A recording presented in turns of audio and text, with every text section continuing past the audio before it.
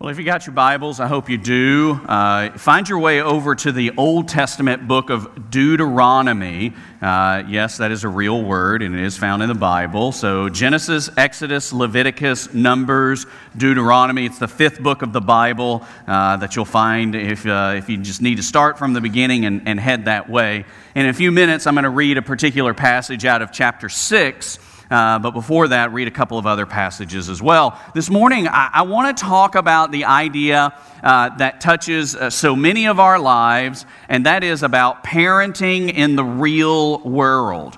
Not the idea of what it looks like to parent if you're in a sitcom or you're in a Hallmark movie where you got 28 and a half minutes for everything to work out quickly, or you know that there's a resolution coming at the end of the story in Hope Valley, for everybody involved.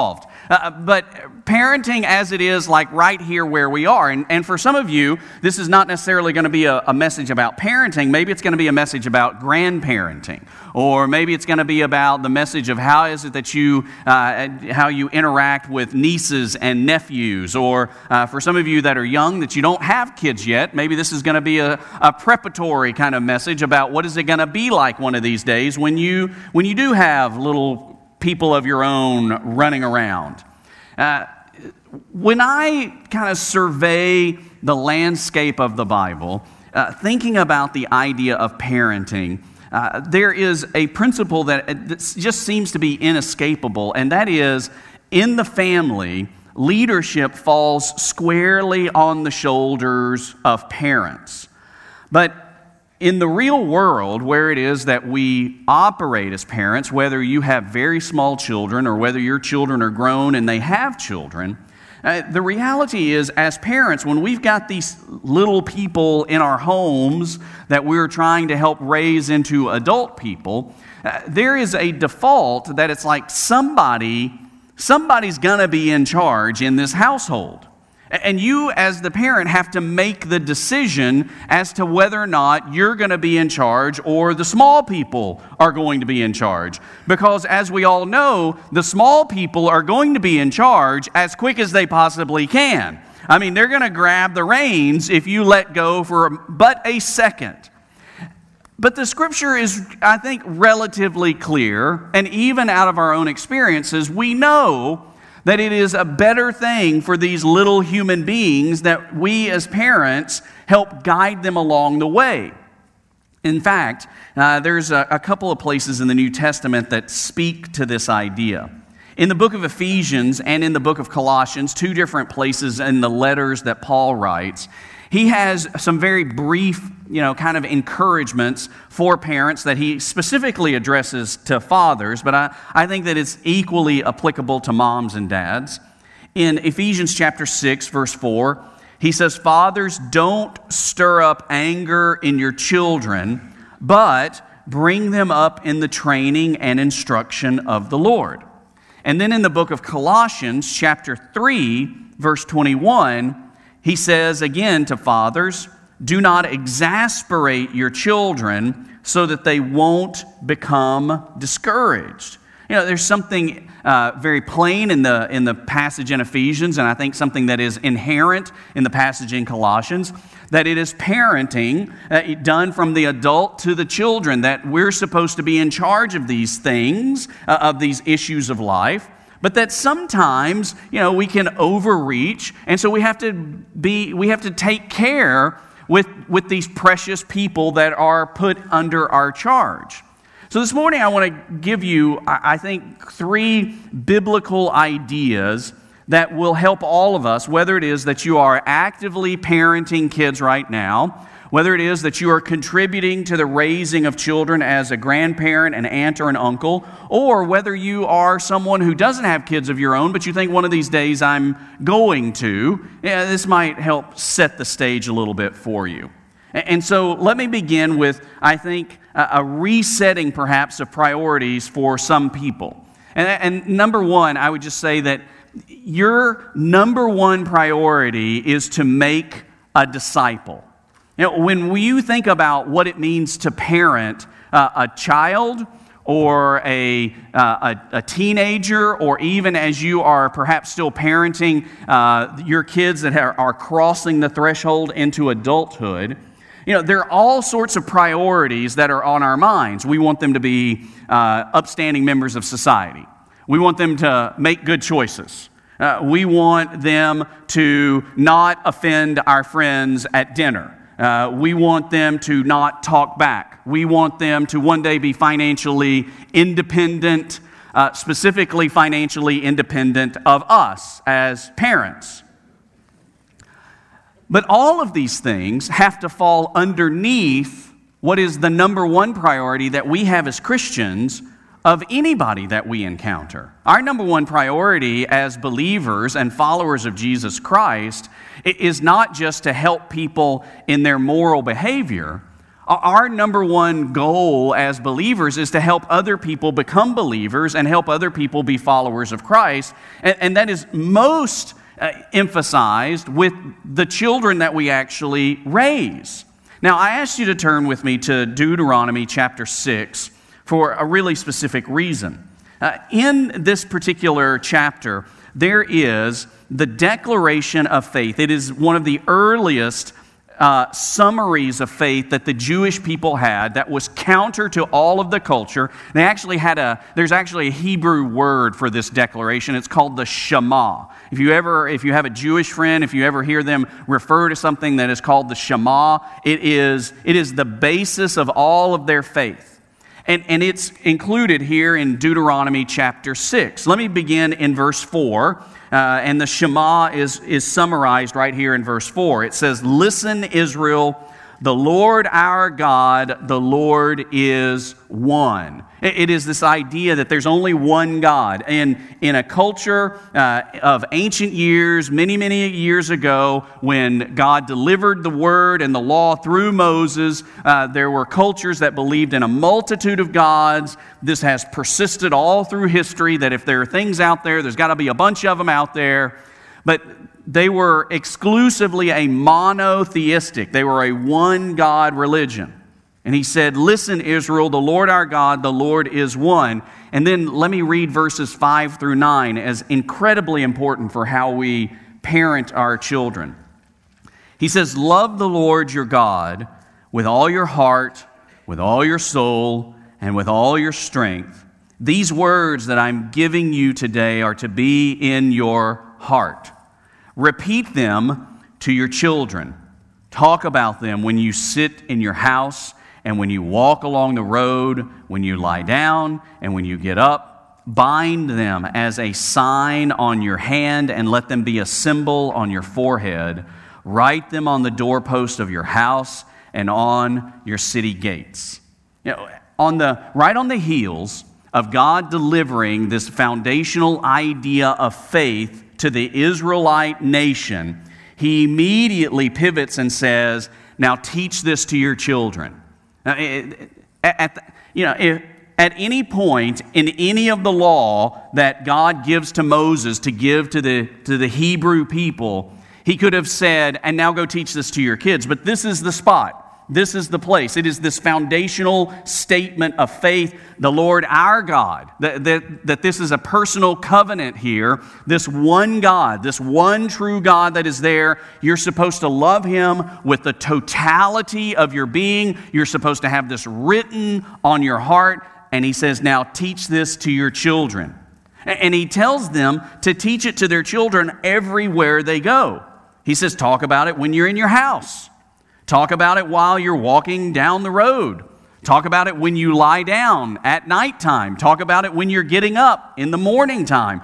Again, it's this all-encompassing idea that this is what you prioritize in your relationship and in your conversations with your kids. That we are discipling our kids everywhere and at all times. That there's not a circumstance you're going to find yourself in your house or on the road, in the evening or in the morning. At all of these times and in all of these places, you have opportunity to thrust into the life of your children the truth of who God is. There is no greater work that a parent can do than introduce their kiddo to God. I mean, there are all sorts of great things that we can do for our kids. We can teach them all sorts of skills for life.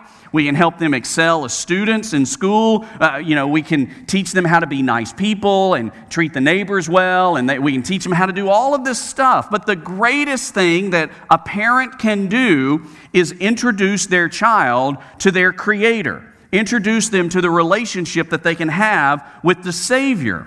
And it will require upon us as parents that we understand the will and the ways of God, that we understand the nature and the character of God. It requires upon us that we will know God's Word if we're going to introduce our kids to God, because there is nothing that could potentially be more important.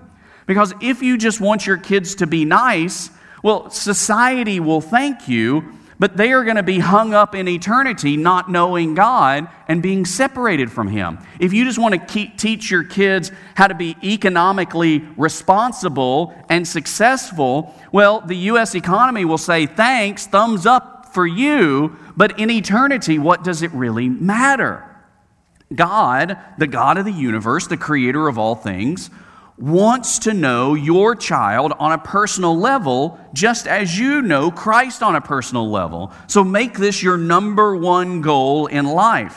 Now the church comes along, and the church can serve as a partner, but the church can never serve as a surrogate.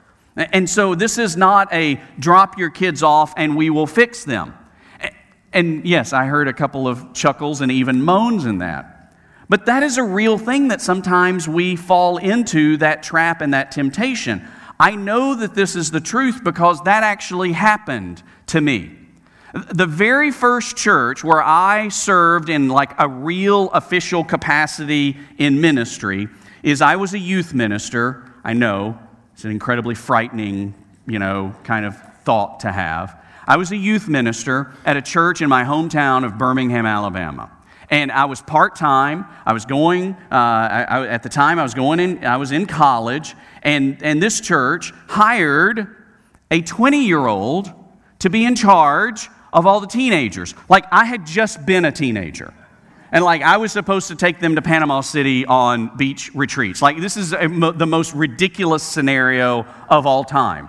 And so here I was, 20 years old, serving as the youth minister of this church, and my hand to the heavens, the actual name of the church was Boyles Baptist Church. But not like boils on your skin, like it was named after Reverend Boyles, but it was an incredibly appropriate name. And so on a Wednesday afternoon, Aaron, maybe this has happened to you. Aaron is our student pastor and really good at it, way better at it than I ever was. Which, don't be too impressed because that is a very low threshold to get over, okay? But you're great, and yeah. So I'm sitting in my office on a Wednesday afternoon getting ready for the Wednesday night activities, and I had 4 boys that were in our youth group that we had a Disciple Now weekend, where you have the kids up at the church and then some of you volunteer your homes for the kids to spend the night in. And I'd had some of my friends run one of our discipleship weekends, and one of my buddies had nicknamed these 4 boys the 4 Horsemen of the Apocalypse. I mean, okay, so this was my youth group, all right? 20 years old, I was trying to stave off the apocalypse that we see in the book of Revelation from these 4 kids. And one of the moms of one of those 4 boys came to the church office, knocked on the door of my office. I'm studying, trying to get ready for the Bible study that night, walks in and starts just bare her soul to this 20-year-old about her 16-year-old and how he's just off the rails and I don't know what to do with him and his life is just a mess and her husband and she, they were just at their wits' end, and she looked at me in all of my 20-year-oldness and she said, "I need you to fix my kid." To which I thought, I don't know how to fix me. And so, I get it. It's hard as a parent. And sometimes your kids rebel in such a way that you don't know what to do. But we as a church family want to encourage you to not give in to that temptation to say, well, I'm just going to let the church be the surrogate disciplers of my kids. I can back off and they're going to fix them. They're Bible study leaders and our adult volunteers and all of our young adults that spend time with our kids and especially that Aaron Pilot. And when I say that, I mean Aaron Pilot is going to, Ron, I'm just kidding. You know, we're gonna expect him to fix our kids, and the same is true. We can't expect the same from the children's ministry, just like you would not expect that of any ministry. Is that the church is here to be your partner, and we want to stand alongside of you in the disciple-making process of your child, but we can't fix in the 4 or 5 hours a week that we are in contact with your kid, what the world does to it the rest of the time that you're like living with this person. And so we want to encourage you that to take on this role, for you to prioritize it in your mind and in your heart, that the greatest thing that I can do for my child is that I can help to make them into a disciple of Jesus, that I can help them to become a follower of Jesus. Because your goal in parenting is not to raise a nice kid. It is to produce a disciple of Jesus who is then going to be a missionary in the world. In the balance of things, which of these things do you really want to do? Do you just want to raise somebody who is just nice? Or do you want to raise somebody who is a world-changing disciple of Jesus Christ? And you can do that if that will be your priority. And which leads me to Numbers 2 and 3. Number 2 is that part of this is that you lead children toward holiness. Now, I'm just going to tell you, this is a really nice way, this is a really nice sermonic way to say, and instill discipline in your child.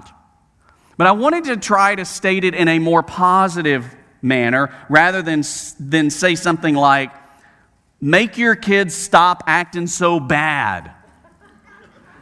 Because kids are the worst. I mean, think about it. Kids are the worst possible roommate you're ever going to have. They eat all your food. They don't clean up after themselves. You're constantly doing laundry for them. I mean, these are the worst roommates you could have ever inherited. But rather than just stating everything from the negative, the Bible is really clear about who kids are and what we can do in their lives. And as a matter of fact, the book of Proverbs has a lot to say about how we discipline our kids. In Proverbs chapter 22, verse 15, you might jot that down. It says, folly is bound up in the heart of a child, but the rod of discipline will drive it far from him. Now, whenever you see in the Old Testament this idea of the rod of discipline, this is not a license. All right, this is not go out and find a stick in your backyard. You know, it's not go to Lowe's and buy a wooden dowel, that you're going to beat your kiddo with.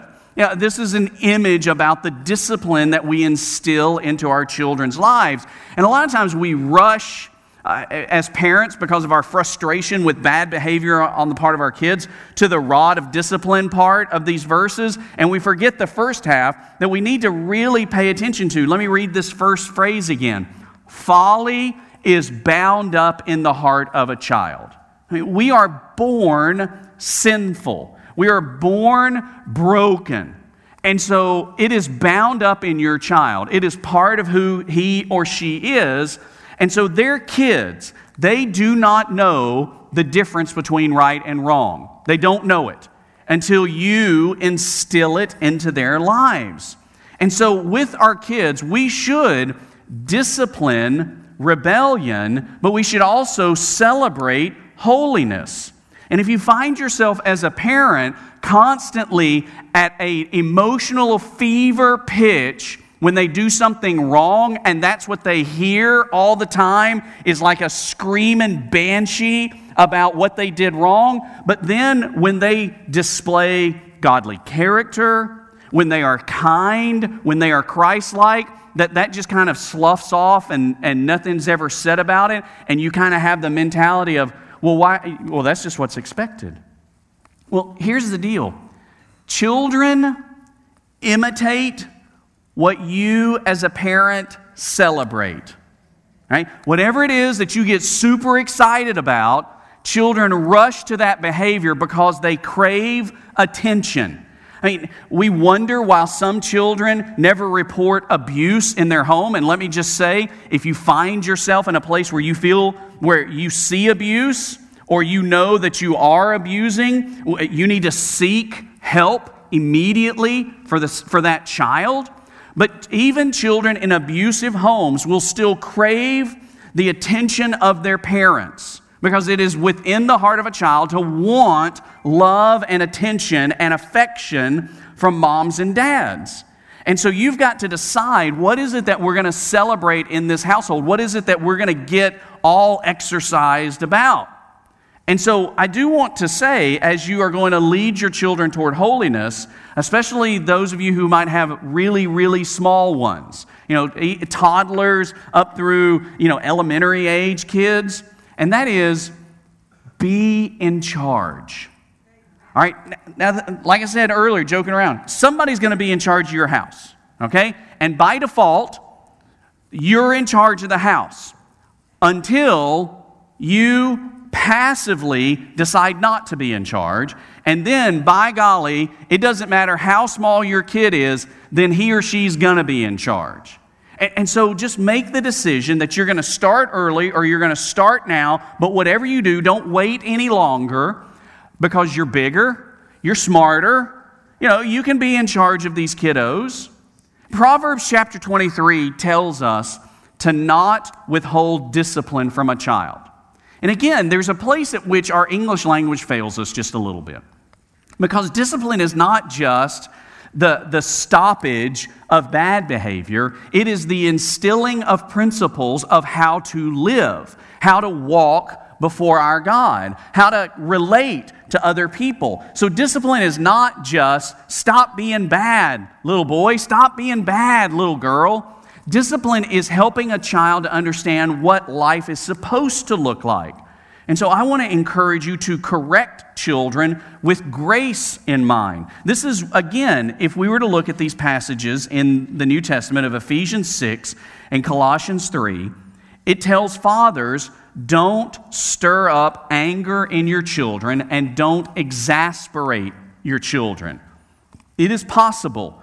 I've done it as a dad, where I disciplined in such a way as it agitated my children. It exasperated them. It didn't get the positive effect. All I did was crush their souls. And so we're not called as dads just to be loud, just to be manly, just to crush them underneath our boot, to crush their will so that they'll know who's in charge. We're not supposed to stir up that kind of anger and bitterness and exasperation in them. We're to guide them about how to lead a holy life, to prepare them for being holy. And then thirdly, I want to encourage you to parent from an attitude of reconciliation. As human beings, we are on a constant journey through life of reconciliation. This is a core about all of our relationships, and most specifically, this is the core of our relationship with God, is that we are constantly on a journey of reconciliation. In Christ, we have been reconciled to God. Christ has died on the cross in our place for our sins. He has physically died, gone into the grave, and physically risen from the dead, showing that He has defeated the cost of the sin upon our lives. And that if we will, by faith, trust in Christ for our forgiveness, then we will be saved and will inherit eternal life. That's the core of what our relationship with God is all about, is that in Christ, God is reconciling us to Himself. That's how the Scripture puts it. And so you, as a parent, can model and can imitate for your children what it is going to look like to be reconciled to God by constantly parenting with an attitude of reconciliation, of constantly trying to bring your child closer and closer to your heart. If that will be the orientation, then you will model for them the eternal reality of our relationship with God. And you will find that you will raise not just an adult, but that you will raise a friend. That you'll raise somebody that you can be related to for the rest of your life. But if your goal is to constantly crush their will so that they will stop doing dumb stuff, well, then eventually you're going to create an enemy who really doesn't like you and that only remembers you for all of the yelling that you did. And so we have to operate from a model of reconciliation, but that takes into account that when God reconciles us to Himself, that sin had to be punished, that payment had to be made. So it doesn't just excuse that there's sin and evil and bad behavior, but instead it deals with it in a reconciling, grace-filled kind of fashion. And so in every stage, we as parents need to help kids understand what a gospel-centered and gospel-focused relationship means. And so our relationship with them is one where brokenness is constantly replaced with grace and forgiveness and mercy. Because our kids are going to be soul broken. They're broken with sin, just like we are. And so we want to replace that brokenness with the message of grace and mercy and forgiveness that they find in Christ. Our kids are going to get their hearts broken by the world. They're going to be bullied on a playground. They're going to be rejected by the cool kids. They're going to miss the game-winning shot. They're not going to make the grade that they wanted to. They're going to fail in some kind of way. They're going to get fired from some, minimum wage job. They're going to be broken. They're going to face sorrow and lament, and they're going to face all the stuff that the world is going to pile on top of them. They're going to face brokenness. And so we need to be the parents that guide them from the attitude of reconciliation. Because just as the Scripture is clear, God disciplines us for our good, so we should do the same with our kiddos. That we are guiding them and disciplining them and discipling them for their good. God forgives us for the sake of a relationship with Him. And we should do the same with our kids, not just tolerating our kids' presence in our lives, but desiring our kids' presence in our lives. Not just putting up with it until they can be out on their own, but like constantly finding that way where you can come back home to each other. Now, in my notes this morning, I had all of this other thing that I was going to tell you. I'm going to save it, though. We'll put it online. But for those of you that are parents or grandparents or you're interested in some practical applications, what we'll do is I've got 10 just kind of practical application ideas that we're going to put online this week that I encourage you to go to the Facebook profile of the church, and we'll put those up so that you'll see those.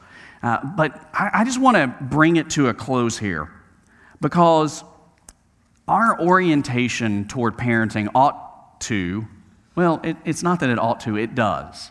It reveals something about our own heart. It reveals something about our own heart toward, what kind of relationship we have, probably with the Father in heaven, not just an earthly parent, but with the Father in heaven.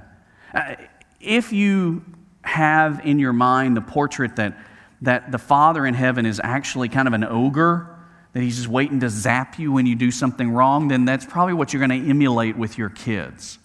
But if you really have, embraced the biblical portrait that God is the loving Father, that Christ is this great shepherd, that the Holy Spirit is this present comforter of our souls, then that's how we ought to pivot around and look toward our kids.